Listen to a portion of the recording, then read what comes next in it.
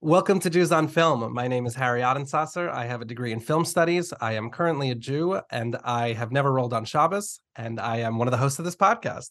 I am joined, as always, by my co-host, Daniel Zano.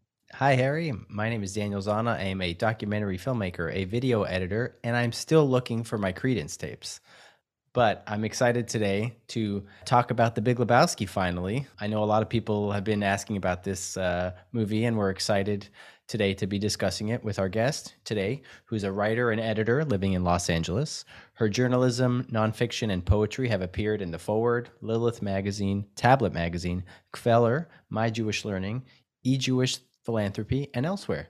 She's currently the managing editor at the Jewish Review of Books, the script writer at Yiddish Pop, and it is an MFA candidate at Antioch University, LA, for creative nonfiction. Julie Sugar, welcome to Jews on Film.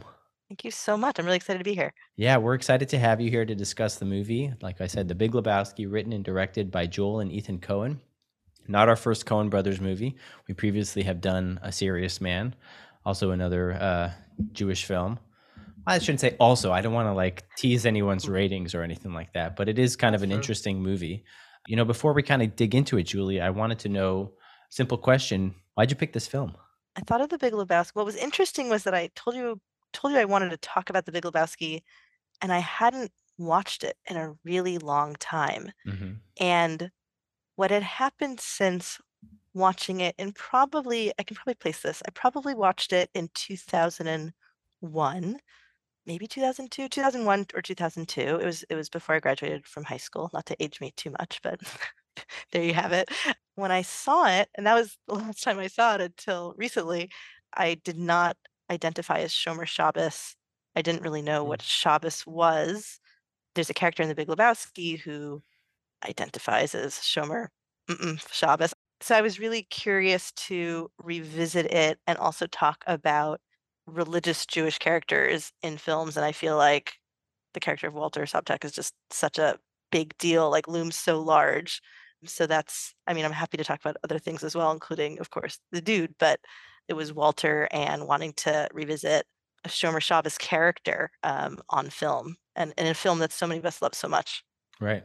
I had seen this film like a long time ago, and I, of course, knew about the Shomer Shabbos line, and I probably knew that going into it back then, because that, like you said, Daniel, this has been a highly requested movie. It's one of the most iconic, I would say, Jewish lines in any major movie. Sure. And but this time when I was watching it, especially because, like you're saying, Julie, that Walter is this, outsized Jewish character, right? He really is, and at least explicit Jewishness. And I think we're going to talk about a lot of the spirituality of this movie and the symbolism. But if you wanted to point to someone who is, so clearly Jewish, it's Walter and all of his lines there. And I'm excited to talk about his character, because obviously he's Jewish, but his representation of a Jewish character is, I couldn't compare it to anything. It's unlike any of, I think, some of the, the tropes, so to speak, that Daniel and I have identified in past episodes about what characterizes a Jewish character. And Walter, he's coming with a lot that I can't place, and I don't want to get too specific yet because we'll get into it. But I didn't always find myself sympathizing with him. Sometimes I was upset with the way he used his religion. Sometimes I was very impressed by how devoted he was to it. But it was really just a complex portrayal that I'm so excited to get into. Yeah, totally. And I was also and I'm happy to talk. Of course, we can zoom out and talk about the whole movie, before we dive into Walter. That character is definitely the reason I wanted to talk about The Big Lebowski. And I think it's just so exciting to see a Jewish character who, on one hand, feels like really relatable. And this is what I want to talk about with you guys later as well. But feels like a lot of people were like, yeah, but then also is completely insane and unique, which I just find really exciting as a writer. And I also write personal essay and memoir. I write a lot about Jewish identity and Jewish journey, and I find that to be just really fascinating. It's interesting that we're only talking about Walter as the explicitly Jewish character. There are some, I have some reads on some of the other characters and their sort of Jewishness, implied or otherwise, that I'm excited to get into. you know, Ooh. just so we know who we're talking about. We have Jeff Bridges as Jeff the Dude Lebowski. We have John Goodman as Walter Sobchak, which is who we were talking about just a moment ago. We have Julianne Moore as Maud Lebowski, and Steve Buscemi as Donnie. So, with the pins being set up, Harry, do you think it's your time to read the IMDb summary? Yeah, sure. Let's jump right in. The summary this week reads: Ultimate LA slacker Jeff the Dude Lebowski, mistaken for a millionaire of the same name, seeks restitution for a rug ruined by debt collectors, enlisting his bowling buddies for help while trying to find the millionaire's missing wife. So I don't really have like a context corner this time. I do have like a Daniel's fun LA stories as they relate to the film of the week kind of corner. If you guys are eager to join me there. Totally. Also, as I'm not an Angelino like you, but I'm a current Angelino, so I loved that part of rewatching the movie. Just and before you jump in there, just Sure. part of the context, reading about this is a very personal movie to the Coen brothers, who are, our Jewish directors in this case. And they said that I think the dude was definitely modeled after, people they knew. And it was a lot of the kind of characters were, approximations of people in their lives. And you kind of could believe that Walter, was, a sort of Jewish figure in their lives. But this movie really carries that like lived in LA feel to it. And as the resident expert on it, I thought I would just give you a little intro and set this up a little more, more properly so that you can really take the podium. Oh gosh, Harry, please. He adjusts his TED style microphone and is ready to give a TED talk about no. I just had two fun stories like so this is kind of like a LA sort of neo-noir movie kind of in the tradition of like a Long Goodbye or something like that, where you have such interesting characters that our main character experiences throughout. Two fun scenes.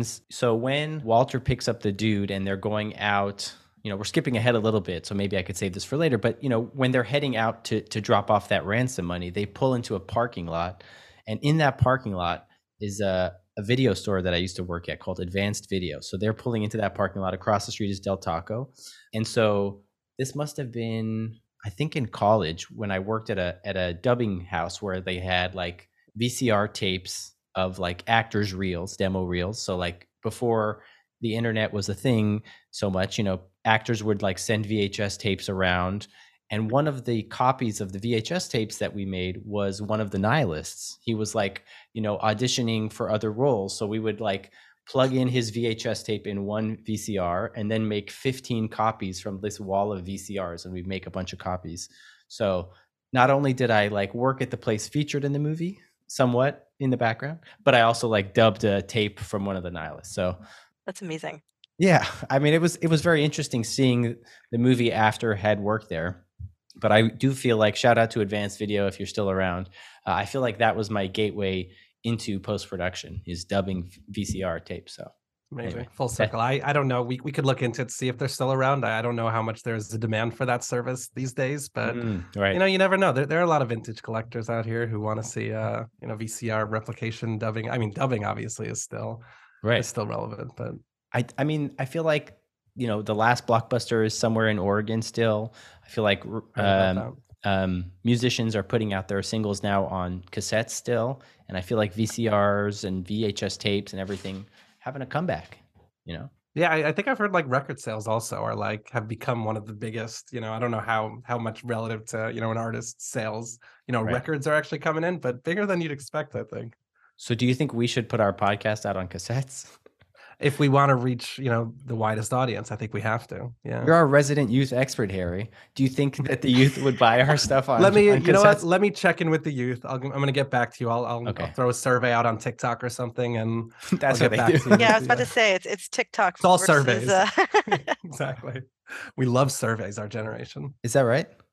I don't know. I mean, honestly, BuzzFeed, all that stuff. That's true. That's true. I keep trying to think of a great way to tie this back into the movie. Like we were talking about like material, vintage, I was thinking of like a great rug, ties the room together. Like this really is about, it's about your stuff. It's about, what grounds you in the present. But I don't know how well that works. But anyways, we should probably talk about the movie a bit. Yeah, I think so. Why not? Like I'm kind of like the dude in this episode. I'm just kind of going with the flow, so like whatever, man. I just want to say about the plot, in preparation for this conversation, it seems like everyone agrees that the plot is like completely confusing and that might be part of the point, so like I don't know. I don't know how much we should dive into, like, you know, the who's and whats of, like, every twist and turn of the caper, but I don't I don't know how much of it was, intentional, but it sort of seems like no one thinks that the plot is what is, carrying this movie. No, I mean, I feel like it's kind of like for me, it's the writing and the characters themselves. They're such big characters. Like you said, Walter is like a big character. The nihilists are like a group of big characters. The dude is like this iconic character.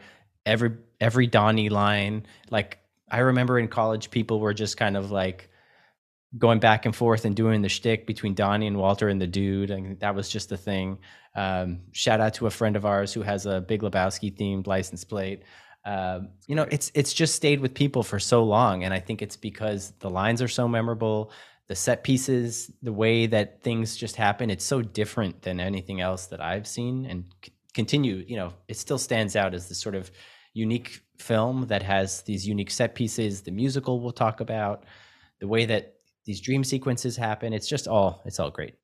Yeah, it's really true that all of the memorable scenes kind of exist outside the plot. We do put together a plot, just to kind of move us through the movie. And I've told this to Daniel before. I said, so I didn't really include any of the Walter Chavez stuff because it doesn't actually progress the plot forward. Like it would just totally distract us because it's like a side thing.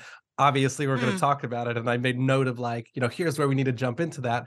But I totally agree with you. I think the plot serves to kind of pull you away, but it also it kind of marks, it forces you to track, the dude's, the way that he kind of progresses through the plot and the way that ultimately from beginning to end without kind of, jumping too far ahead, the plot doesn't really bear any impact on his life. I mean, there's obviously some tragic implications of what happens that he doesn't even seem to care about so much, but like it says so much about the dude, the way that he is just so unwillingly roped into this and is just trying to get away. And the movie is almost about his escape from the plot. He just wants to smoke, bowl, and just, take a bath in peace and calm without anyone coming into his home and kind of beating him up. And it's just, there's a real tension with the plot. I completely agree with what you pointed out. He's a pacifist, man. He's just trying to get through the day, you know? It I really didn't is. pour a White Russian. I have some tea with me, but I feel like this is sort of like in honor of like the dude's sweater, the maybe. colors, yeah, that's like So cream and I don't know, cream and latte colors. yeah, shout out to Caroline who Yeah, made like a this. desert. Appreciate it. Thank you. Everyone's really rocking. I was just gonna say everyone's rocking the dude colors. I should put on a robe or something. Yeah, I'm Yeah. kind of Oh man. wearing like a I totally. Yeah, I mean, they do sell, like, I feel like Pendleton, the company that made the sweater, has since like marketed the sweater as like the dude sweater. So yeah. No doubt. So if you have that handy, great. If not, why don't we take a quick break, give you a chance to change into your bathrobe. We'll come back. We'll start talking through the plot, and we'll kind of like discuss things as they come up. Does that sound good? sounds great. All right, we'll be right back, man.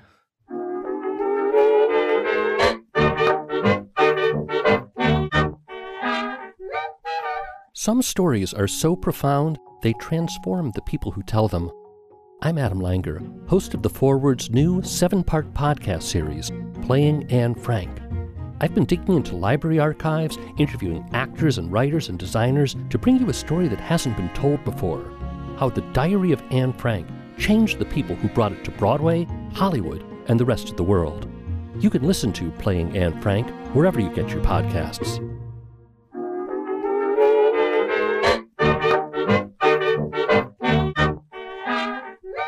Welcome back to Jews on Film. We are here with Julie Sugar to discuss The Big Lebowski. Harry, would you like to kick it off? Sure. Nice correction there. Let's Thank leave you. that all in. Yep. The movie opens with Jeffrey the Dude Lebowski as he enters his home and is immediately attacked by two guys who are asking for the money that's owed to them by his presumed wife, Bunny Lebowski. They shove his head into the toilet and pee on his rug before they realize that they have the wrong Jeff Lebowski and leave. The dude tells his bowling friends, Walter and Donnie, about what happened, and they urged him to visit the intended victim, the wealthy Jeff Lebowski, who has the same name as him, and ask him to compensate the rug. The wealthy Lebowski refuses, but the dude steals a rug anyways and meets Bunny and her nihilist friend Yuli on the way out. And that kind of sets the stage there. And then there's a lot that goes on in those opening scenes, a lot of scene setting for, the bowling and all their relationships and just kind of already the dude's like wit which I think we get a lot of early on in that like toilet scene in particular. There's also the incredible Philip Seymour Hoffman as kind of the other Lebowski's stooge guy, Brant. Yeah, just such a good. Everything in that mansion is just great.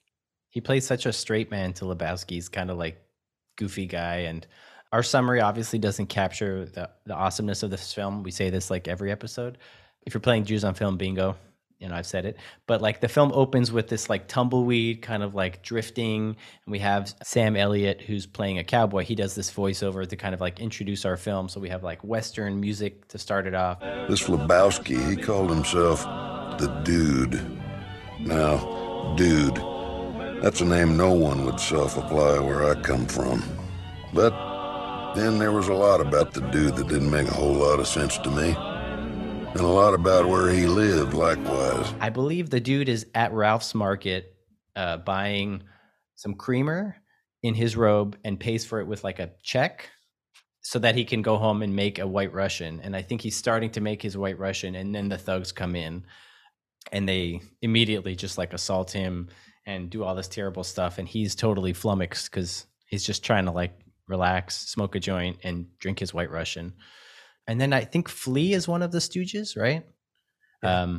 And he like, it's not the nihilist right away. I think it's the ones who work for it. No, it's the ones who work for Treehorn. We find out for Jackie later. Treehorn. Okay, got it. So much plot, not all the point. Yeah, like you said, Julie, it's kind of a lot, exactly. but yeah.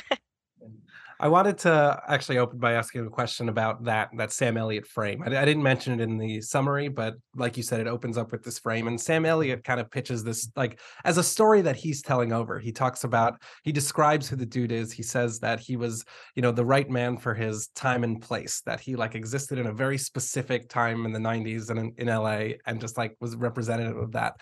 And I think giving this movie a frame, because we really only call back to Sam Elliott I guess he shows up a little bit in the middle, but we really only see him towards the end. And to me, it just kind of presented this story a lot more like as like a fable, almost mythically, metaphorically. Like we're viewing this instead of just getting the surface level movie as a movie, which is how, any other movie would begin. We're presented it in this, in this structure, like it gives it, this unique value. And I just wanted to hear your thoughts on, what that added to the movie. What do you think that choice was? And, obviously bonus points if you can tie it into some of the religious themes that I'm kind of hinting at here. But, I want to hear what you guys made of that, because it's an interesting choice. This movie could have taken off 10 minutes, 5 in the beginning, 5 in the end, and been more or less the same. So I wanted to hear what you think about that. I just want to say, first of all, this movie came out in 98, and I watched it very recently in preparation for this, and it holds up so well. Mm-hmm. Like it really...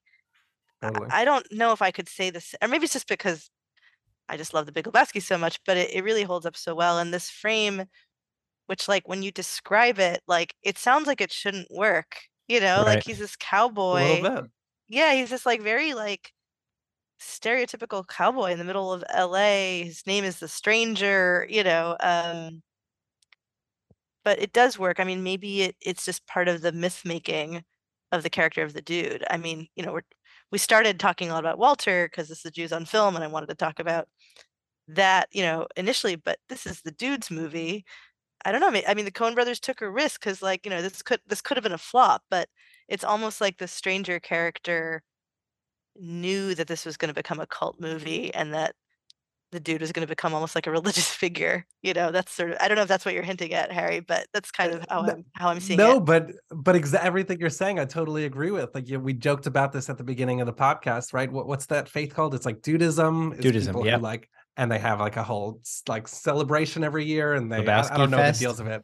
Yeah, it's very cultish. I mean, when you were calling the movie, sort of cult film, like I think it's more than a cult film. It's a literal film cult. Right? It's a way of life for some people, for sure. And that's what it's doing. I mean, who's their center figure? It's not like the whole point of the movie is that he's not Jeffrey Lebowski. When he's called Jeff Lebowski, he's insulted by that. He's like, I'm not Jeff Lebowski. I'm the dude. I'm this sort of generic, symbolic, like, I am the everyman. I represent everyone. I mean, that is like, I'm trying to think what the equivalent would be, in a religious setting, like what I'm thinking of now, which is not religious, but is the concept of, what Stan Lee always said about Spider-Man, the character, where why did they put this young kid in a mask? It's so that anyone could be him, and like anyone could be Spider-Man. And anyone is the dude. It's this mythic story about, all of us who we can aspire to be. And I don't know if I can pull this into Jewish, but I really agree with that. This movie, it wasn't by mistake that it became a cult movie and kind of inspired its own cult. That was all going to happen,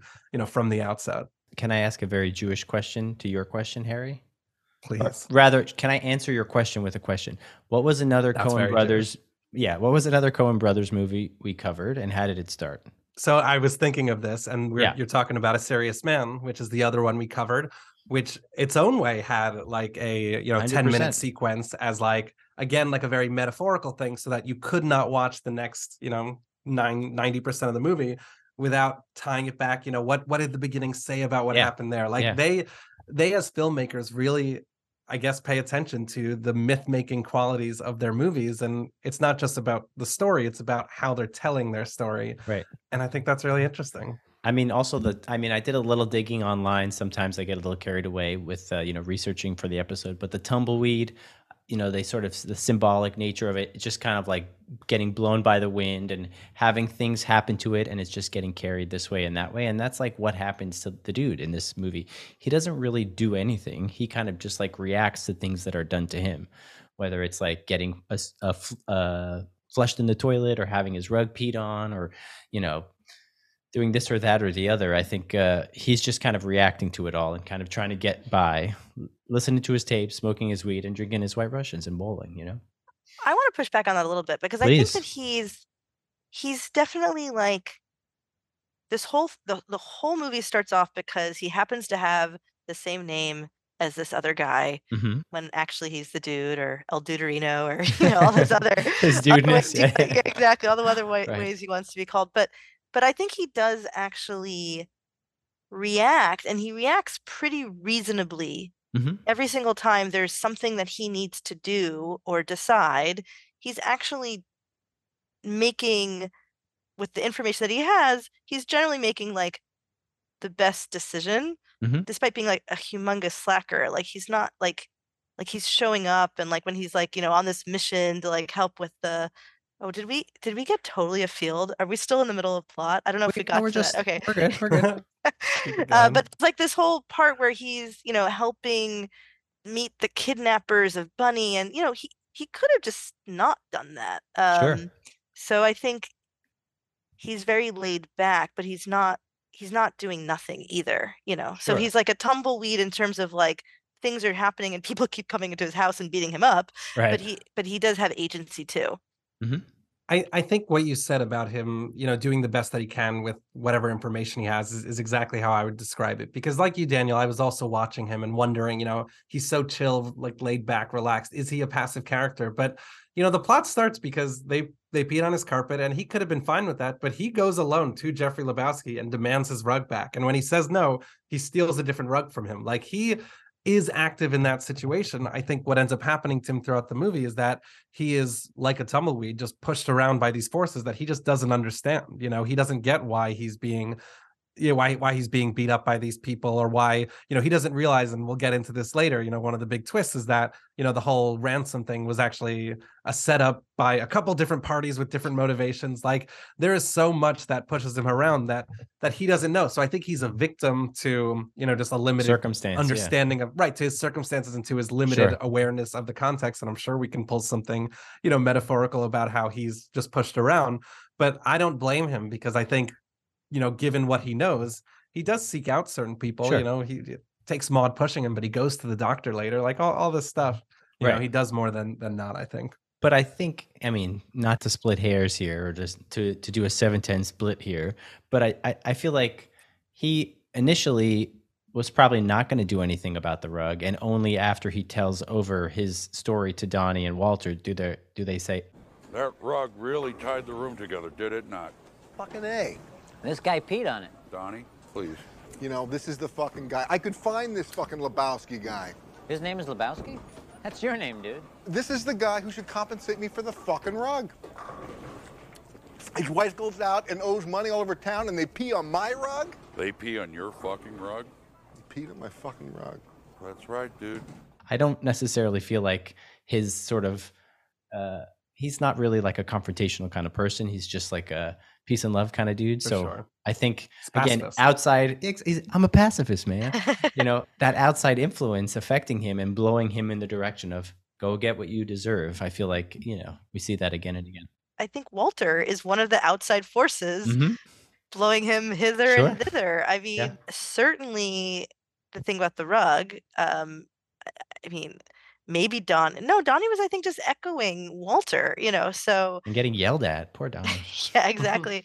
And then also with trying to, fake out the kidnappers, which turned out to be a fake out anyway, but they didn't know that. Anyway, it was Walter who every step of the way was just making things more complicated. Yeah, this everything we're talking about with just sort of like the tumbleweed metaphor, the wind blowing him around. I mean, we spoke about this a little bit before, Daniel, just about people's identities and belief systems, and every character in their own way. I mean, they make a big deal of Walter's Jewishness, the nihilist nihilism, and they're kind of it's all about these external like drives that are kind of pushing people to act as they do. And I don't know if the dude is just the best example, and we've kind of covered some of it, but I'm interested in tracking that as we move forward. Sure. So I'm just going to put that out there if anyone Yeah. else wants to think about it with me. Totally. So as the film progresses, we kind of talked about it. Bunny Lebowski, played by Tara Reid, is kidnapped, and Jeff Lebowski, the old guy, hires the dude to deliver the ransom for her kidnapping, presuming that he'd recognize the kidnappers as the guys who sort of broke into his house. That night, the dude is attacked by a different group of people who steal his new rug that he's stolen from Lebowski's. And this is when we're introduced to the nihilists, right? So one of them is the guy who's VHS I dubbed, and the other one is Flea, and then there's a third person. So just for those keeping track. Walter asked to accompany the dude on a ransom transfer where he basically will scheme to give the kidnappers a fake briefcase, like a ringer briefcase, and then split the money that they're going to keep with the dude. The kidnappers take the fake briefcase, and then the disappointed dude and a triumphant Walter return back to the bowling alley. When they exit the bowling alley, when they're done with their game, they discover that the car has been stolen, and now they're really concerned because they've sort of lost this alleged missing money that Jeff Lebowski, the old, has given them. So we'll kind of stop here, and we'll kind of like talk maybe about the bowling scenes and some other, the famous Shomer Shabbos subplot and stuff like that. But yeah, any thoughts on this area? I just remembering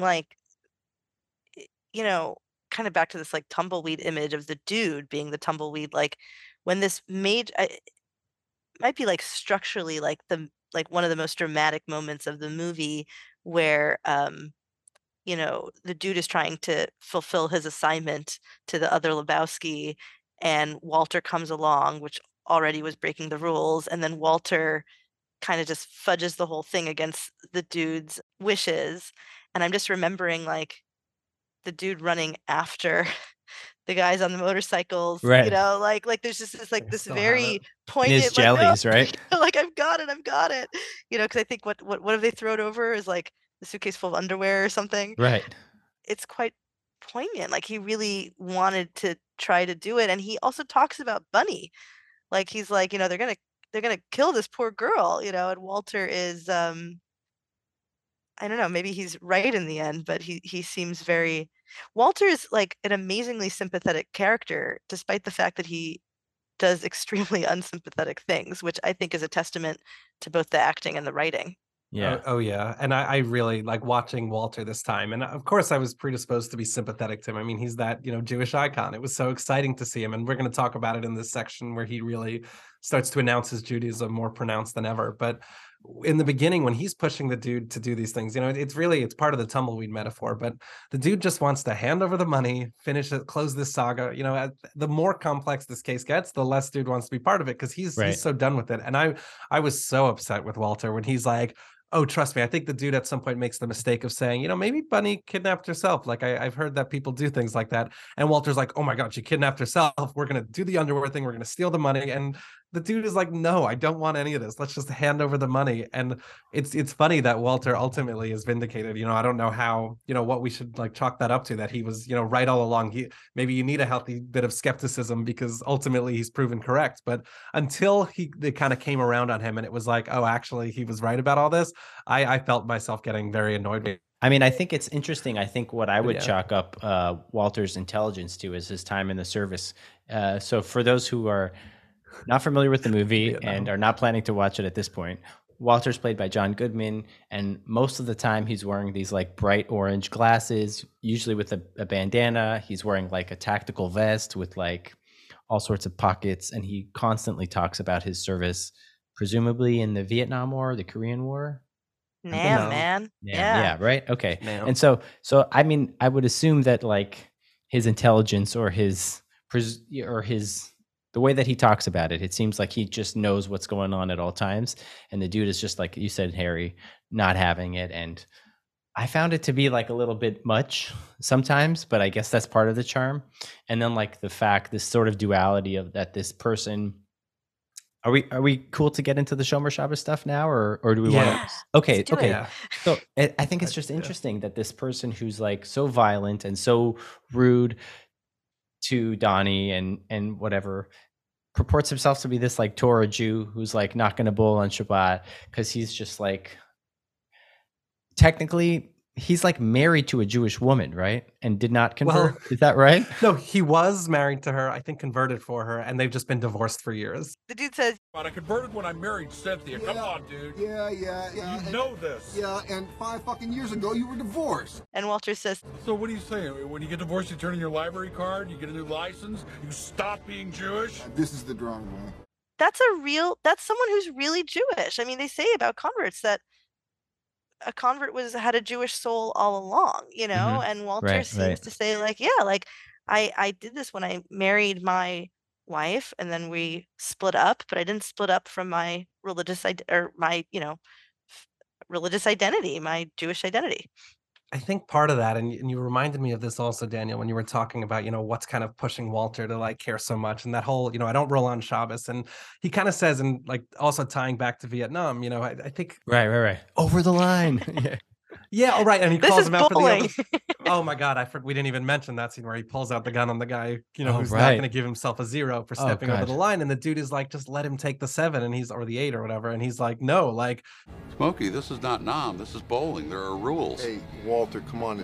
Hey, man, it's Smokey, so his toe slipped over a little, It's just a game, man. This is a league game. This determines who enters the next round robin. Am I wrong? Yeah, but I wasn't. Am I wrong? Yeah, but I wasn't over. Give me the marker, dude. I'm marking an 8. Smokey, my friend, you're entering a world of pain. Walter, man. You mark that frame an 8, you're entering a world of pain. and that, like, and of course this is obvious, and I could have put this together sooner, but like that of course translates to his relationship with his Jewishness. On one end it's the why is he still so committed to it, because he's a lawful guy, he believes in the rules, like he said, you don't turn in your library card, I converted, this is my life, this is where I am. But everything, he's very like rule bound and just and organized. And what's fascinating is that this is such an interesting relationship with Jewishness that we've seen in a film that's really focusing on, the rule following, like, and the structural components. I think a lot of times you see Jewishness on film the way we've described it, and it's in, a culture, it's in a spirituality, it's in food. There's a real strong adherence to rules, and that's kind of how he's representing, especially, on the opposite of the dude who is like kind of, religionless, like lawless kind of. He's this counter of, religion means rules, it means, governance. And I think it's such an interesting portrayal that I'm really drawn to as I'm talking about it now. I like talk about Jewishness is really bound by years of tradition and a strict adherence to a set of laws. Like that is a real component of a religion that you don't always see. And I would say that is the biggest marker of his Jewishness, is that it represents for him, this overarching structure. It just occurred to me also that like we don't see, like, we know what he doesn't do on Shabbos, Right. but we don't see what he does do. I mean, even though there's even a scene that's happening. Well, actually, I was a little bit confused about the details because it seemed like it was Friday. It seemed like it was maybe before Shabbat, or I don't know. He like picked up the phone, which he wouldn't Right. have done, and then he It's was On like, an "It's Erev Shabbos. emergency. Shabbos." It's Yeah, an like emergency. that part was like a little bit confusing. But um, we don't see what he does do on Shabbos, but we do know because there's this whole kind of subplot about a game that's supposed to be on a Saturday, which is Right. That's where it all we comes haven't from. said we actually haven't said it out loud, but Shabbos being Friday at sunset to an hour past sunset on Saturday. So this game that's supposed to happen on a Saturday, he doesn't want to do. Mhm. And we know how important bowling is to him, and this idea that Shabbos is even more important, that he won't roll on Shabbos, is really cool. And even in terms of like the rule following, I mean, I'm sure there are very, concrete reasons why one shouldn't bowl on Shabbat, but in terms of like what's in the Torah, like it's True. actually him really keeping not just the observance of the day, but like and the laws, but really also the spirit of the day. Right. Like maybe there are religious Jews who would, you know, walk to a bowling alley and not have their phone and not use money and have it all figured out, and they would do it. But he's saying, no, I'm not even doing that. It's Shabbos. Like I can't roll on Shabbos. Right. I think there's actually a deleted scene on the DVD where we see Walter going to synagogue and having Shabbat dinner. Really? No, that was a terrible Oh, joke. I'm I so wish. I'm gullible. saying. Oh, I forgot that about you. No, I feel like that would be. I feel like we were robbed as Jews on film. To sort of see what that would be like. I do want to like. I think you talked about it, but I wanted to put like a Jewish word to it that I'm familiar with, called like a chumrah, which is like a stringency. And I feel like people play bowling with bumpers, and people play where they're willing to fudge it this way or that way. But like, I feel like because Walter is a convert and he's like more dedicated than someone maybe who's like born into it, and he takes these humors, these stringencies, and he really dials it up a little bit, so much so that he's willing, like you said, Harry, to like pull a gun on someone and to like threaten someone's life for like not following his Torah, so to speak. So Yeah. And I think that's also, everything that you guys are saying and what you were describing, Julia, is like we don't really see his proactive Jewishness, but we see the guardrails, we see the restrictions. We Right. don't know. We know that he was very hesitant to drive over on Friday night, and he does it reluctantly and he even says, Here we are. It's Shabbos, the Sabbath, which I'm allowed to break only if it's a matter of life or death. which is an awesome line. And again, it's a representation I feel like we haven't seen, because a lot of times you get that token proactive scene, people lighting the Shabbos candles, sitting down for a meal, but them showing only the restrictive sense, only the restrictions kind of imposed by his Jewishness. I think it shows almost more depth than I feel like I've seen as someone, because sometimes you see the glamorized part of Shabbos, you don't, Right. or of Jewishness, you don't think about the restrictions. But I would also bet that's his relationship with his Jewishness is more defined by what he can't do, not because he does it's more defined by what he can't do, because he's bound by rules and he likes his Jewishness, and maybe I'm reading too much into his character, but he clings to his Jewishness because of the strictly defined rules that it has set forth. And that's his draw more convincingly to me than him celebrating Shabbos. Like, he doesn't seem like the guy who gets excited for Shabbos, but he is excited, maybe to hold himself to rules, maybe to tell people that he's keeping the rules. But he, I think, as a character, aligns much more to me with the restrictions of being Jewish than he does with the more proactive traditions that I think you pointed out he doesn't really do in the movie. Right. I don't know if I fully agree. So we haven't talked about another huge line of his where the dude is saying, it's all part of your sick Cynthia thing, man. And he says, you're living in the past, and there's a lot Right. more here. And Walter says, 3,000 years of beautiful tradition from Moses to Sandy Koufax. You're goddamn right I'm living in the fucking past! I think that he's sharing like what he can't do on Shabbos, but he's also taking pride in being a part of 3,000 years of tradition. He's not saying 3,000 years of things I can't do. So it's just really interesting. And I also, Daniel, you mentioned humras. I don't know if I agree that it's a humra, but I do think of another Jewish phrase, which is the idea of a fence around the Torah. Again, So he's because there's no bowling in the Torah, right? But like, you have this idea of what Shabbat is meant to be, and then you just have these kind of layers upon layers upon layers of like protecting that, Hmm. and so if something is questionable, it's like, well, I really want to protect this idea of the day of rest and not working, and you could see it as like overly legalistic, and like maybe he just thinks of Shabbat as all the things he can't do, but I do think he's really treasuring it as well. Right. For sure. Yeah, for sure. I agree with the kind of roundedness, and I'm sure it's not only about like, the proactive. And I think even when you hear the line about the tradition, part of me is thinking, part of that tradition is adhering to laws that were, invented before bowling existed and kind of adapting those.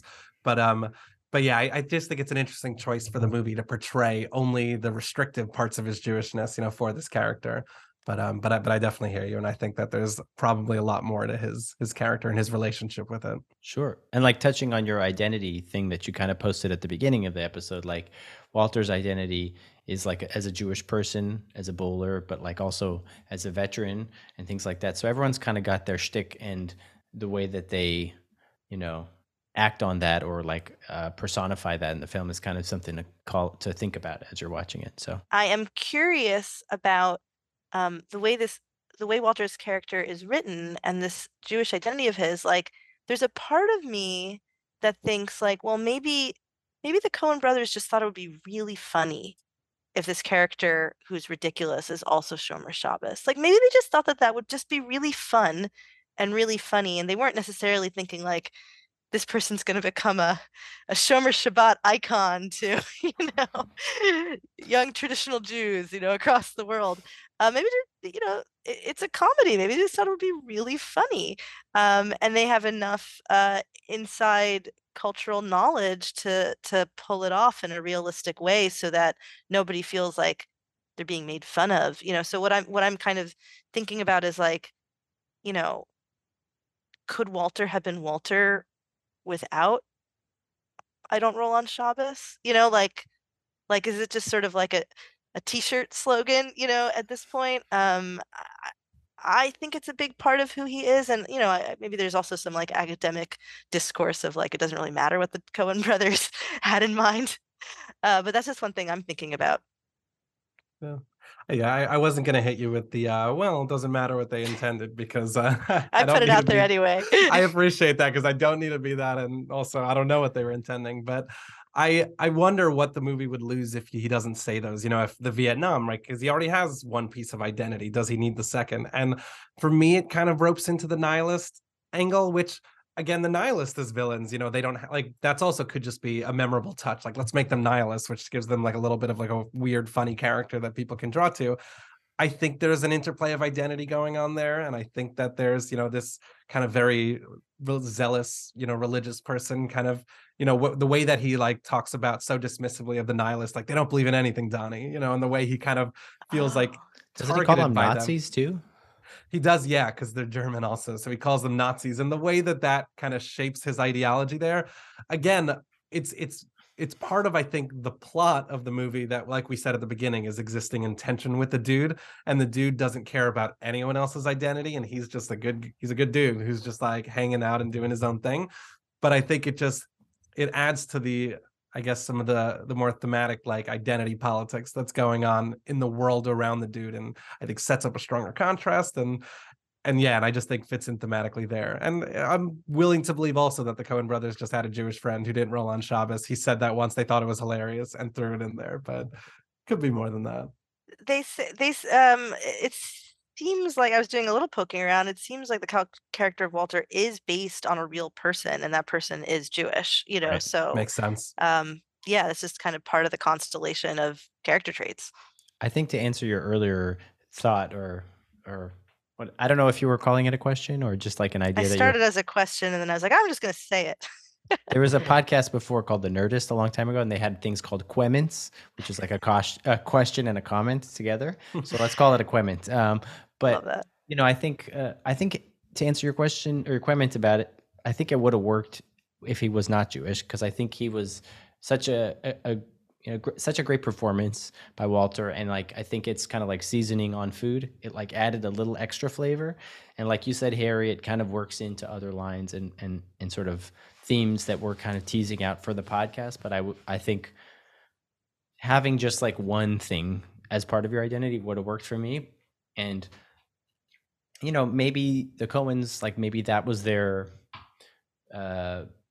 comment or their commentary rather on like organized religion and like the way that someone could be, like I said, so mean and so to Donnie. Like I think about the way that like sometimes maybe I'm reading this a little bit too stretchy, but like the way that sometimes people adhere to rules so fervently, and yet like when it comes to like basic like kindness acts, they throw that kind of stuff out the window. Ben Adam Lechavero. Yeah, exactly. Like yes. My Hebrew's bad. I didn't grow up with Hebrew. Yeah, I was gonna explain also. Like this idea of like a good deed between a man and a person and a fellow person, and a good deed between a person and like God. So like strictly adhering to like not bowling on Shabbat, but then meanwhile you're being so mean to your fellow friend and fellow human being. Like I feel like sometimes I've noticed that. I'm not generalizing, but I'm just I've seen that sometimes where like you'll do something for the sake of a mitzvah, and like, but sometimes it's at like another human being's expense. So just wanted to call that out before we move on. So the plot continues after this failed money handoff. The dude is later confronted by Lebowski, who hands him an envelope from the kidnappers, which contains a severed toe, which they're told belonged to Bunny. He's then contacted by Lebowski's. The dude is then contacted by Lebowski's daughter Maud, who explains that it was her people who stole the new rug from the dude, that it was taken from him because she said it was rightfully hers, because it had come from her father's home. So she invites him over and tells him that her father had illegally withdrawn the ransom money from the family's foundation, and that she's now commissioning the dude's help to retrieve that money that he had been given for the handoff. So the dude then receives a phone call from the police telling him that they've recovered his stolen car, and he notices that the briefcase, which he had left in the car there, is missing, and later on finds a piece of homework that belongs to a teenager named Larry Sellers. So Walter and the dude drive to Larry's house and interrogate him, but are unable to get any information out of him. So Walter then tries to intimidate Larry by smashing a brand new sports car that he believes the teenager purchased with the stolen money, but ultimately it's revealed that it belongs to a different owner, who comes out screaming onto the street and destroys the dude's car in retaliation. And this is kind of the lowest point for the dude, and I think a good place to stop to talk about this part. Our poor tumbleweed. Yeah, I'll mention it here because we were talking about the tumbleweed, and we've mentioned this actually a lot of in our early episodes, and haven't really found a movie where we could say this again. But the Book of Job has become one of my favorite reference points for a lot of movie, because any sort of melodrama where just things are continually happening to someone, so bad things are continually battering someone, which is a melodramatic trope, but it's obviously the core thesis of the Book of Job, which is about this character who God kind of mercilessly punishes over and over again to test his faith. And at this point in the movie, we've seen the dude get beat up by random strangers multiple times. He's been drawn around. He's got Walter throwing him in one direction. He has Maud roping him into another thing. Like, he is so, and now his car was destroyed by something that was completely not his fault.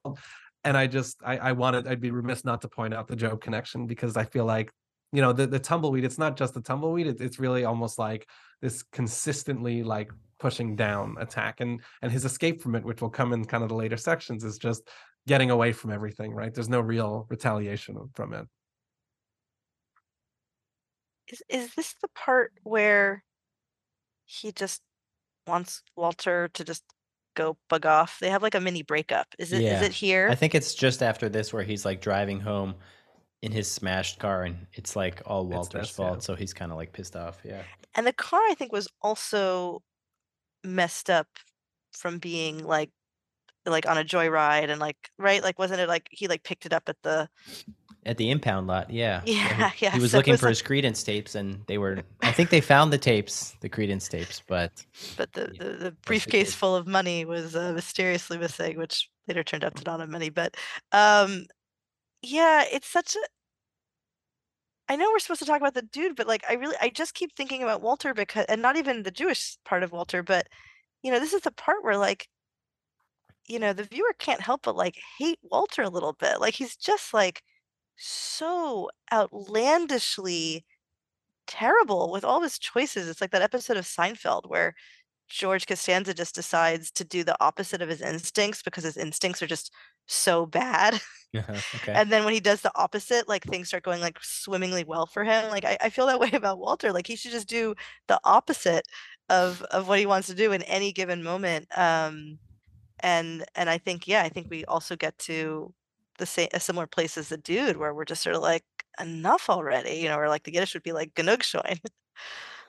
Oh, feel free, by the way, to sprinkle in Yiddish whenever applicable. I think that'll kind of like amp up the Jewishness. I have a backseat Yiddish thing when we get to the end, so I'll make sure I'll make sure to pull it out. I was just gonna say that like I feel like Walter is kind of like the Yetzer Hara, like the evil inclination with a lot of this stuff. Like he's often sitting on the dude's shoulder who's like, again, this pacifist, just kind of like going with the flow. And Walter's like, you got to do this, you got to do that. And he's like, no, I'm not going to intimidate some like little teenager.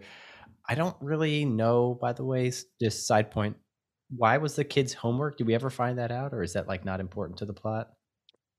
Why was it in the car? Yeah, I don't know that we ever find that. I think he was. I think he stole the car, right? Oh, I think he's the one who stole the car. But he didn't take the money because there was no money.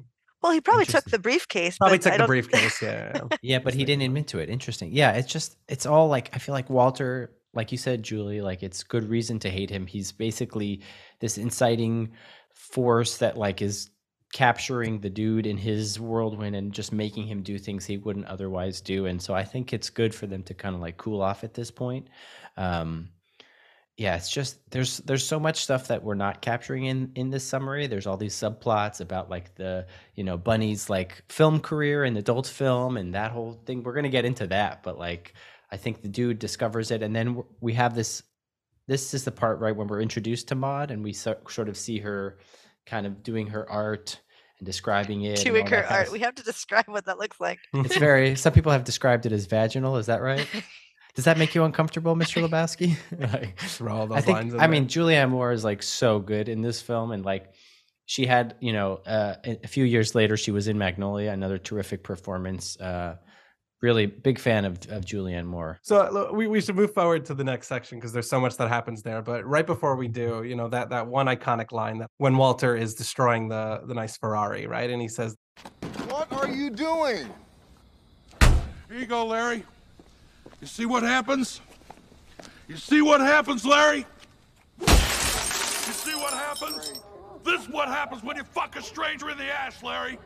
Just fun fact about that scene, which I've always enjoyed, is that in the TV edit for the movie, it was famously changed to "This is what happens when you find a stranger in the Alps." That's kind of the dubbing line. That's amazing. And it's one of the most famous, for TV dubbed lines because there's no other way to redeem that scene other than just bleeping out, the most recurring lines. So just a fun fact about that scene. I love it. It really is clever. What? When you find a stranger in the Alps, is that right? Find a stranger in the Alps. Yeah. Okay. So what happens? You find a stranger in the Alps. Wow. Does it make sense in context? Not really. But how does the movie? How does the TV version deal with all the F-bombs? Just bleeps? Friend or we could probably look. Maybe maybe it bleeps. That's a great question. It's a great question. I always remember like watching Die Hard as a kid on TV, and like the last scene where like Bruce Willis is like pushing Hans Gruber down and he's falling down. He says "Yippee-ki-yay, my friend." That's a different weight. Yeah, for sure, and it's like totally not Bruce Willis's voice. So anyway, very good fun fact. I like that. I feel like we should probably stitch that in. Yeah, for sure. So moving on to. Kind of the dude is then abducted by the thugs of Jackie Treehorn. He's a porn film director who Bunny has owed money to. I think she was in a movie called Log Jammin', if I'm not mistaken. And the one who originally sent the guys to the dude's house. He demands to know where Bunny is and what happened to his money. The dude tells Jackie Treehorn that Bunny faked her own kidnapping and that his money is with Larry Sellers. The dude passes out after drinking a spiked White Russian given to him by Treehorn, and he has an intense dream sequence in which he envisions a elaborate Busby Berkeley-style musical bowling sequence featuring himself and Maud. When he comes to, he is arrested and taken to a local police station where the police chief threatens him and warns him to stay the F out of Malibu. I laughed now that I live in LA, I just found that whole scene to be so funny. Like Yeah. we've got a quiet little beach town here out Right. of Malibu. Malibu. Doesn't he call him a fascist or something like that? He gets really pissed off at this like authority figure. I think this is our like first introduction to police. Like well, no, I guess he interviews the police interview him, but like his first kind of confrontation in a way with authority, and like And we've gotten like references in the past, I think, to the dude being kind of this like protester from like, an era like a 70s kind of thing. Like he mentions he actually mentions at one point, Maud, I think, that he was part of the Seattle 7. And I thought of you, Daniel, at that. And I looked it up. Apparently it's a real thing that like the character who inspired the dude was actually a part of it. It was like some big protest thing. What was the Seattle 7? Do you know? Could you educate us? Offhand, no. But okay, don't worry about it. Yeah. We'll put that in the bonus clips. I appreciate the shout out though. Yeah, Seattle 7. I do like also how he's like watching TV. There was some line, I think, like he's watching TV at Ralph's at the beginning, and it's like George Bush is like saying some sort of line, and then like later he sort of parrots that line to Mr. Lebowski Sr., like word for word. So he's kind of just. I missed that. That's amazing. Yeah, he's pretty funny in that way. Like in terms of his beliefs, it's just like it's a little fluid, But yeah, any thoughts on this section? If anyone has any interesting things to add about the musical sequence, because that's obviously one of the most iconic moments in the film. And, I've seen pictures of people dressing up for, what did we call the Dude Fest? I'm sorry, I keep forgetting. I think it's called... Or just like Dudism, which, by the way, is totally Lebowski Fest? Lebowski Fest makes sense. And Dudism is like kind of like Judaism, Okay. There's a clear parallel. I don't know where to go why with not? that. But I've just seen, people dress up in all those outfits and stuff. But yeah. I was gonna say about the musical sequence, or like the fantasy sequence in general, that like it also held up so well because I remembered it and I was like, oh, but that's not gonna work out. But like it does, and the music is it's great. like I'm gonna regret trying to do this on a podcast, but, like what? Yeah, there's that. But I was also thinking of like na na na na. I can't do it. But there's like a very specific melody that just like popped into my head the second you guys were talking about the sequence, and I think that and the stranger framing, I kind of add this sort of like mythical quality to the whole thing. Yeah, it's interesting. I think in this musical sequence, he's like flying, right? And then he like goes through a bunch of people's legs, and I feel like he's wearing like a handyman outfit. So I'm not sure if that's like a reversal of his slacker persona. It's a very obvious stretch, and like, we're kind of like subtext, but I was just like, yes, obviously he's kind of mimicking the porn outfit that he saw when he was watching the tape of Logjamming and Bunny Lebowski, sure.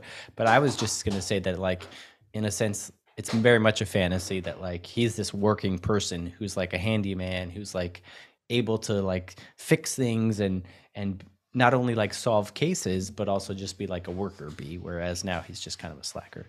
That's the dude. That's my stretch. But yeah, I like the stretch because also we haven't really talked about this. I mean, we've talked about sort of the hijinks of him being mistaken for this, very wealthy Lebowski, but this is so much about class. I mean, this is, he's not a handyman. He's not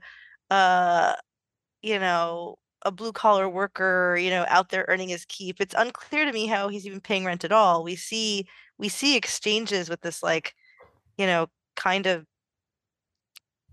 sad but like also a dancer landlord character. Right. But, like, I forgot about him. It's unclear to the viewer where Lebowski ever gets money ever to pay rent. Yeah. He's behind on his rent, but his landlord is very passive. He's like, "Hey, whenever you got a chance, and you could kind of pay and then me, like that'd be and great." then there's this like sweet scene. They like go to the landlord's like interpretive dance recital. But this is also about class. I mean, this is about like the huge distance in the stratosphere between someone like Bunny or Maud or, the Big Lebowski, and the dude. And then we learn about the Big Lebowski that he doesn't actually have any of the money that he presents himself with. He has like this whole wall of just like awards and things and holds himself up in this, very revered, but he isn't actually as wealthy as he says he is. He's probably not as successful. I think Maud even says like, oh yeah, we let him run the charities because we wanted to give him something to do to feel good about himself and like, flirt with his ego. Like there's a real, balance of people like, trying to flaunt and get themselves into, I think, a higher class, and people who, like the dude, are probably more comfortable kind of coasting where they are.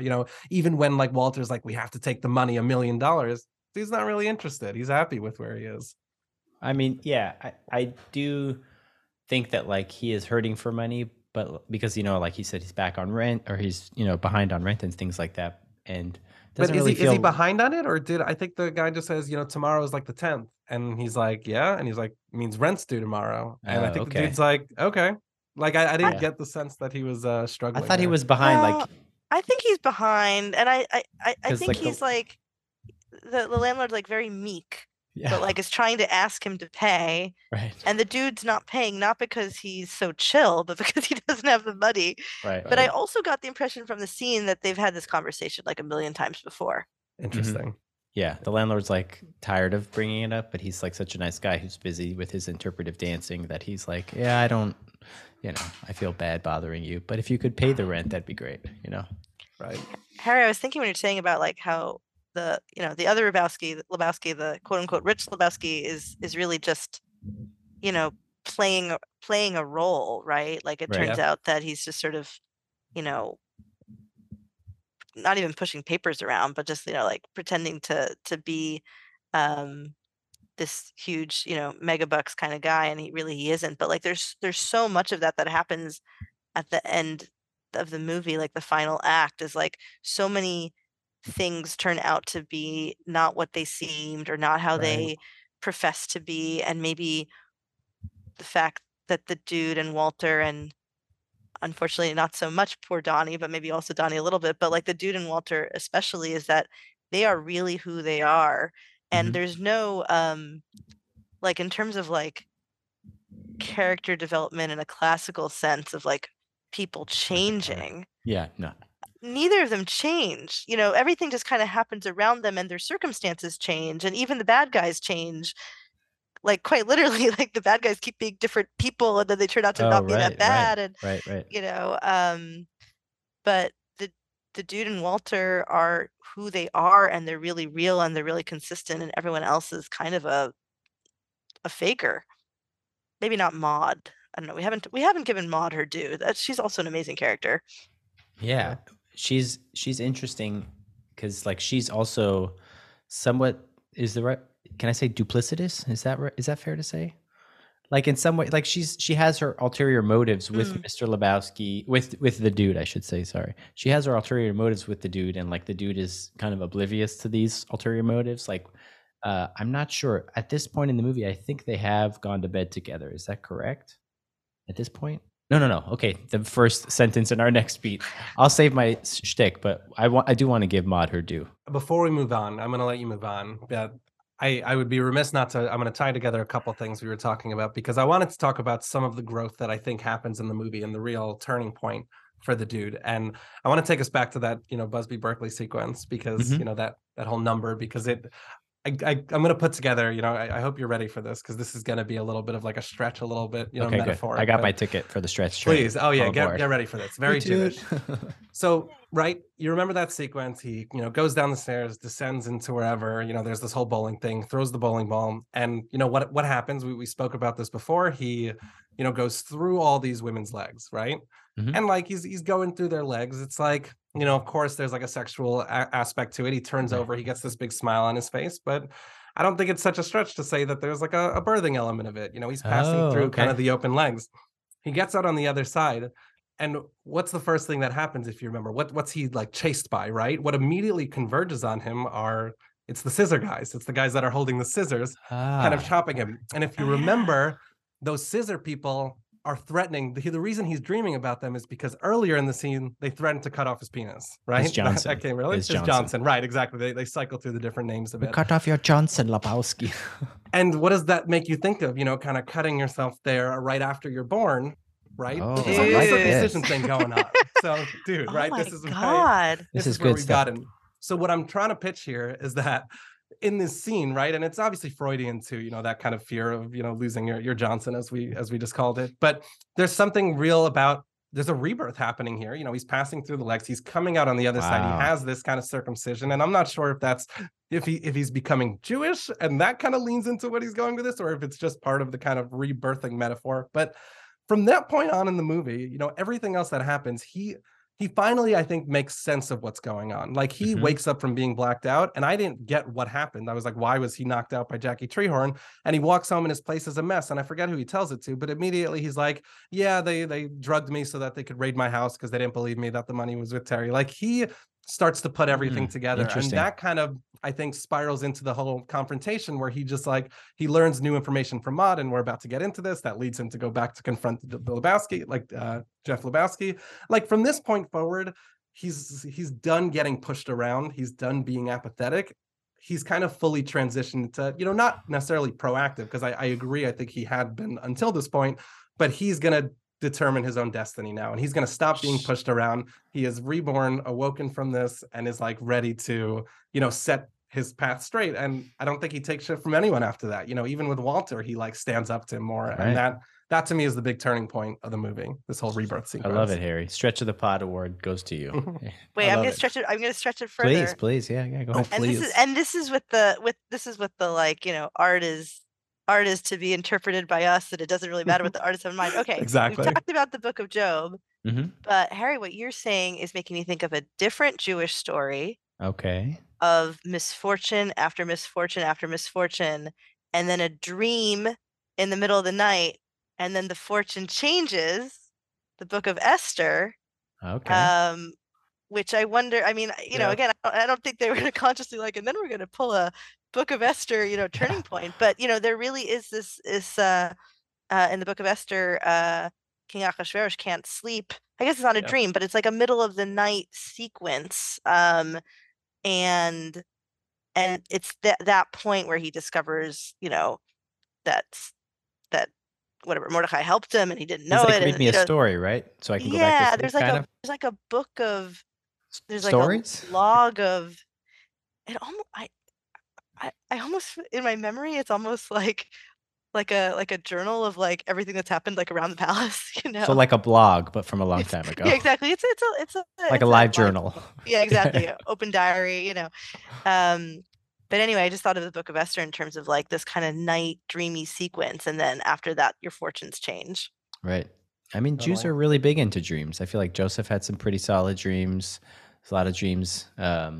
No musical dreams. I don't know of any. I mean, I know Joseph, Technicolor Dreamcoat. Sure, we could go there, but I think But I agree with you. I think that's a big Jewish theme. Dreams kind of being that turning point for someone's fate, whether it's because they're you're getting sort of this.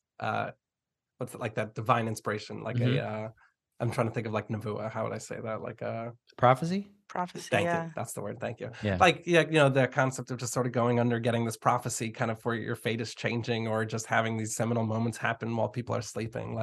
Whether or not they were pulling directly from the Book of Esther, I think it is maybe that's a stretch, but I do think it is fair to say that they recognize this concept of things changing, fate changing through a dream. Totally. I mean, the Book of Esther is definitely a stretch, because as I was saying it, I realized it wasn't actually a dream sequence, but right. but still, I mean, these otherworldly, this idea that, in the middle of the night, these kind of surreal spiritual things can happen, is, I think, pretty Jewish, or maybe it's just spiritual, I don't know. I mostly am a fluent in Jew speak, but I think it could also just sort of be we it's part of the myth making is these kind of when you're not totally with it, that's when kind of interesting things happen. Totally. Yeah. And by the way, I mean, he's smoking pot, throughout the movie we talk about all the time. Not being fully plugged into reality. Right. Yeah, for sure. He's constantly drinking, constantly smoking weed.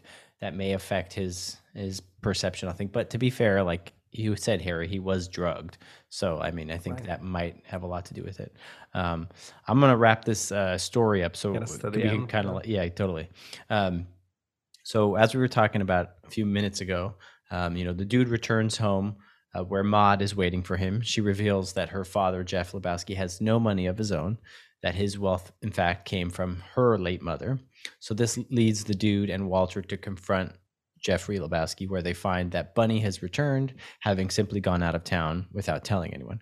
The dude then realizes that Bunny's nihilist friends faked the kidnapping to blackmail Jeff Lebowski, who in turn embezzled money from the family charity, blaming its disappearance on the blackmailers.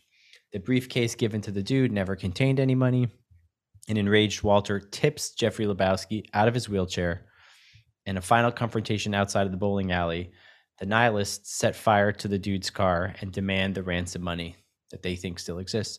Walter fights them off. I believe he throws like a bowling ball at one of them. But during the altercation, poor Donnie, played by Steve Buscemi, dies from a heart attack. Walter scatters Donnie's ashes from a cliff overlooking the Pacific Ocean, and they have a nice, meaningful service. And afterwards, the dude and Walter go bowling to mourn Donnie. At the alley, the dude encounters the stranger, the film's narrator, played by Sam Elliott, who's drinking his sarsaparilla drink. And he sums up everything that happened in the movie, noting that he didn't like seeing Donnie go. I think he says something like, sometimes you beat the bear and sometimes the bear beats you, kind of. But we'll talk about that in a second. He remains optimistic, and he reveals that Maud is pregnant with a little Lebowski on the way. And that's where our film ends. So, like, Cycle of life.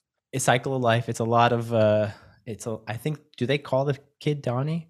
I forget. Do they mention something like that, or am I making it up? I think it just Maybe- says a little Lebowski. Little on the Lebowski. way. Okay, Yeah, okay. So maybe in anyway, the sequel that'll come out someday. there was a Probably. sequel that starred John Turturro only. It was about. I'll look There it was up. supposed to be, but I don't think it ever came out unless Unfortunately, it did. Oh it god. did. Oh, then maybe Yeah. I'm thinking of something else. Yeah, we haven't even talked about John Turturro's performance as Who's Jesus. literally named Jesus? Yeah. Yeah, Which- the most, but yeah, you go ahead. Let's talk about this, and then I'll look up some information about this film. I want to mention. I promised I had a little Yiddish in my back pocket.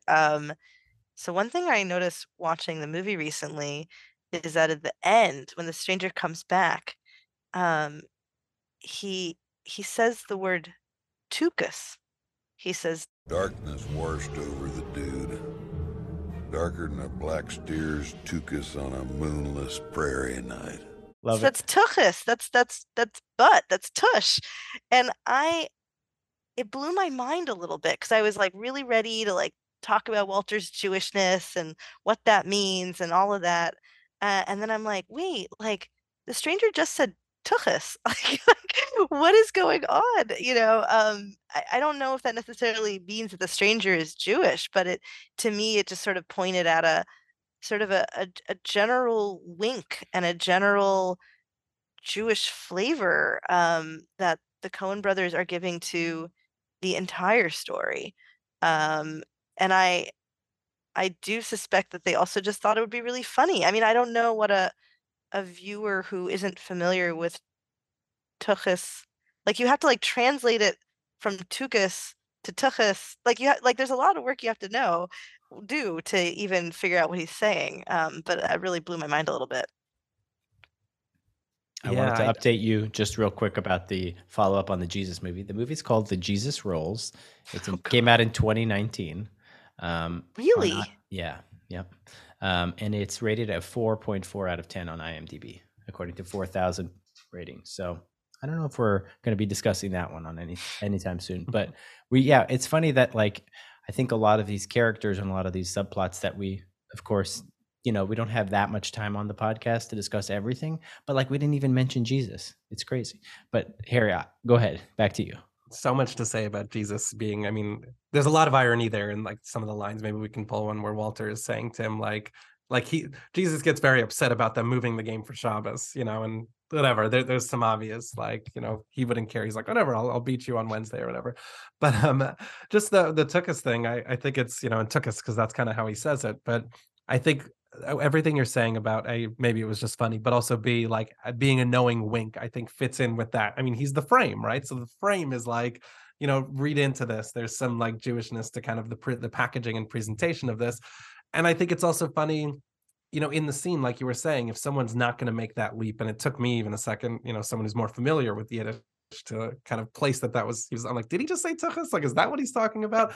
I think if you don't have that background, it's just like weird, cowboy speak. Like there's that line earlier, Daniel, you mentioned about like, either you eat the bar or the bar eats you. Like The bear. I have to put on subtitles. Well, no, he says the bar. That's my Oh, point. does he? He said, no, he means the bear. Oh, but okay. It Yeah. sounded like the bar. And until I like put Interesting. on subtitles, Right. because I didn't have subtitles when I watched the first scene he mentions it, but then when he brought it up at the end, I was like, oh, is he saying the bear the whole time? And I think that's where this tuchus plays in, that it's just like, it's just part of like cowboy speak. And I think there's a real, humor to that, saying that like, Yiddish is like, cowboy speak almost, and what that says about Yiddish or cowboys or both. I mean, it's almost as like foreign to the average viewer, right? Like they're both sort of these old languages that like some people speak it fluently, and like the stranger certainly knows what he's saying, but the dude is sometimes not really following what he's saying. And I feel like also the dude has his own dudisms, and like some of what he says doesn't really make some sense to anyone else but him. Like everyone speaks their own language. It's very interesting. I think, yeah, I feel like poor Donnie, I feel, so bad for him.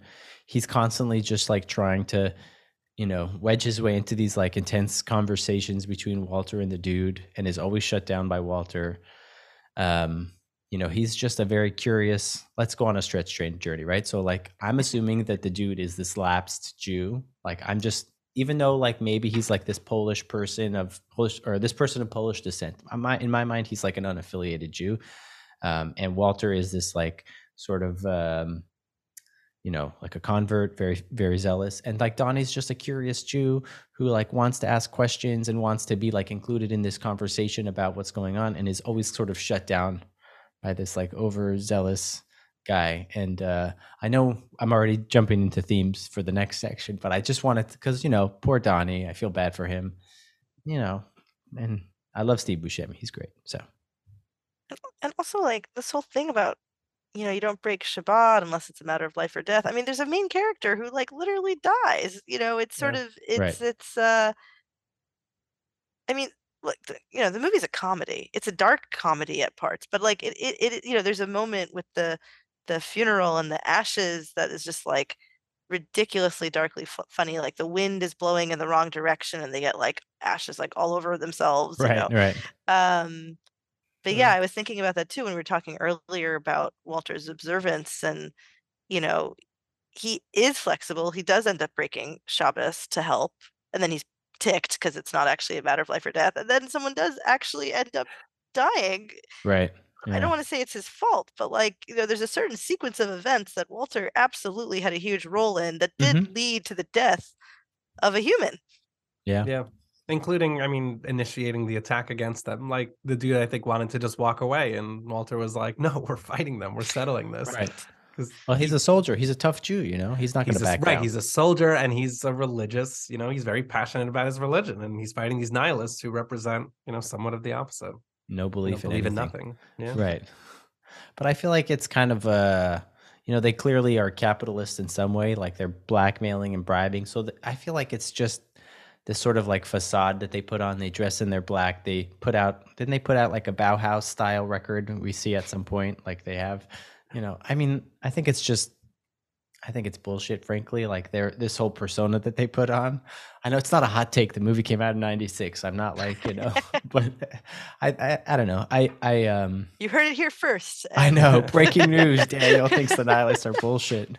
Like obviously the film, takes the piss out of them as well. But yeah, it's unfortunate. I think, the takeaway for me is they should have just had like a little card at the end, in loving memory, Donnie.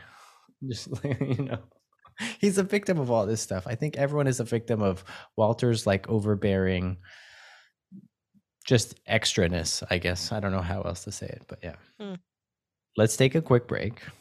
We'll come back and we'll rate this film, The Big Lebowski, on a scale of 1 to 5 stars of David in terms of its content, its themes, and its cast and crew. We'll be right back.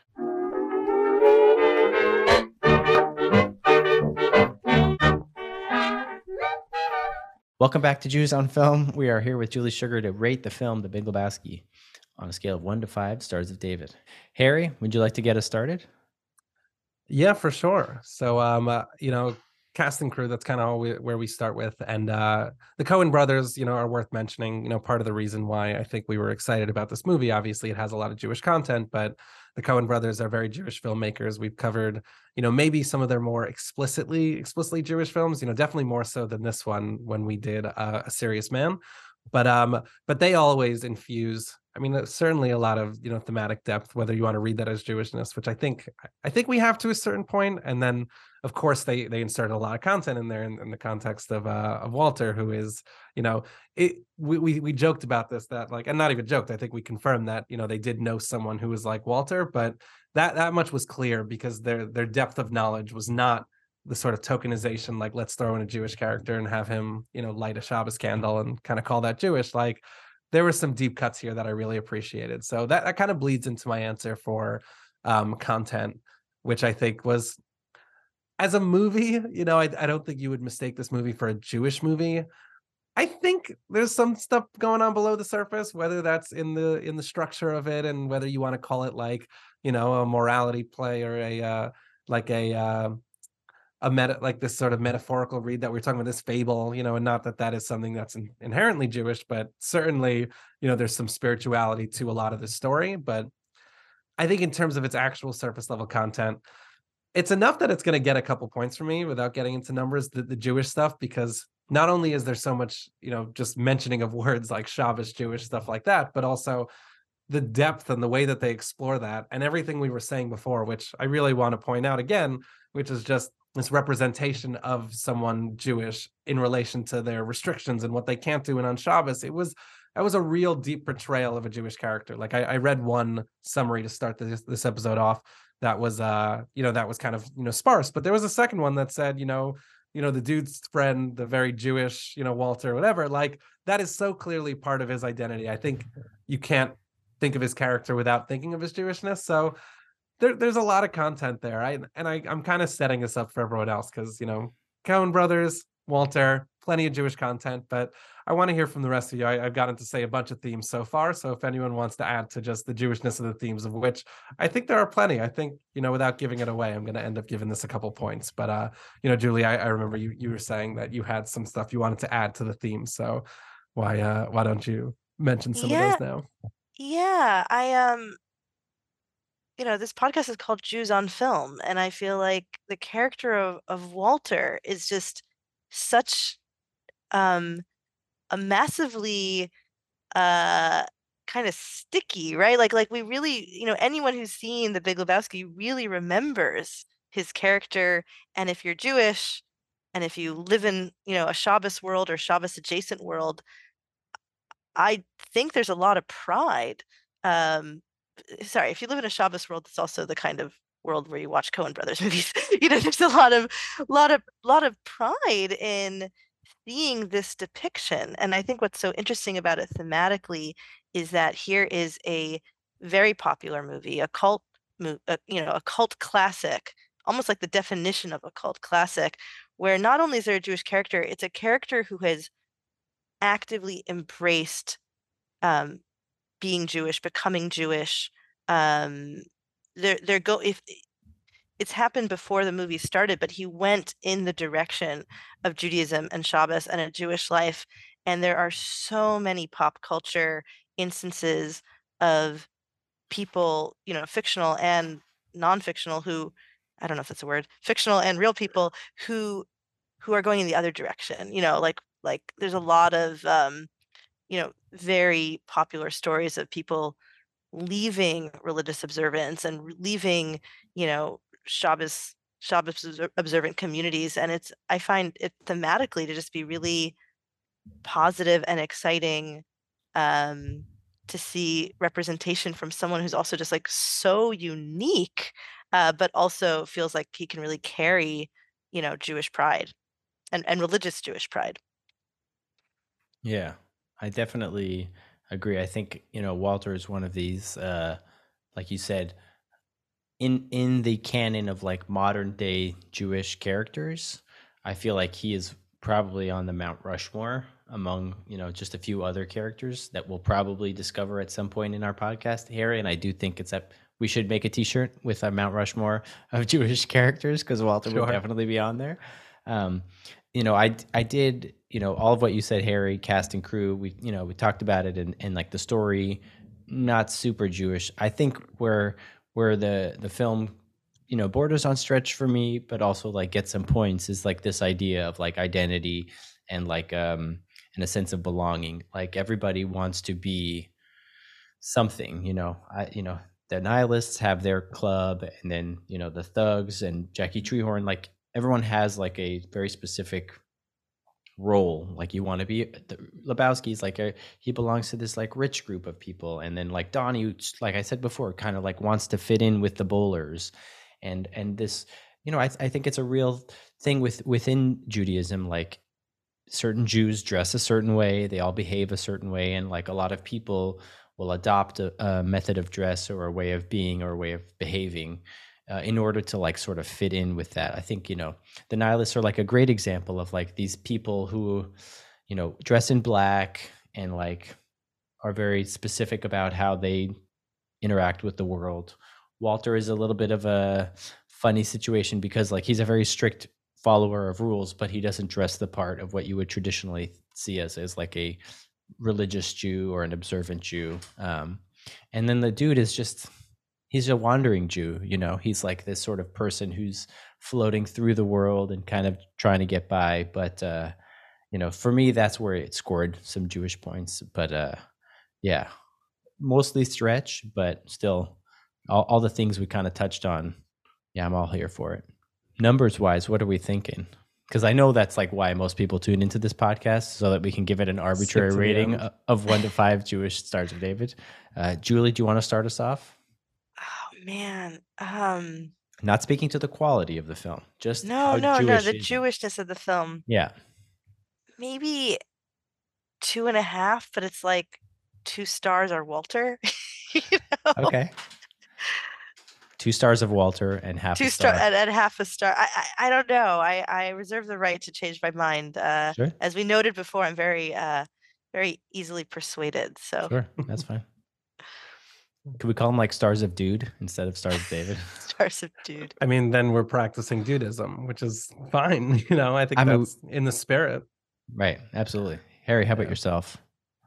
Yeah, I'm kind of, I can be persuaded, especially when I get to go second. So I'm kind of thinking same, 2 stars for Walter. And like, he really is such a good chunk, but we did the summary. I mentioned this in the beginning, like we didn't mention any of the Jewishness in the summary of the movie because it just wasn't in the plot.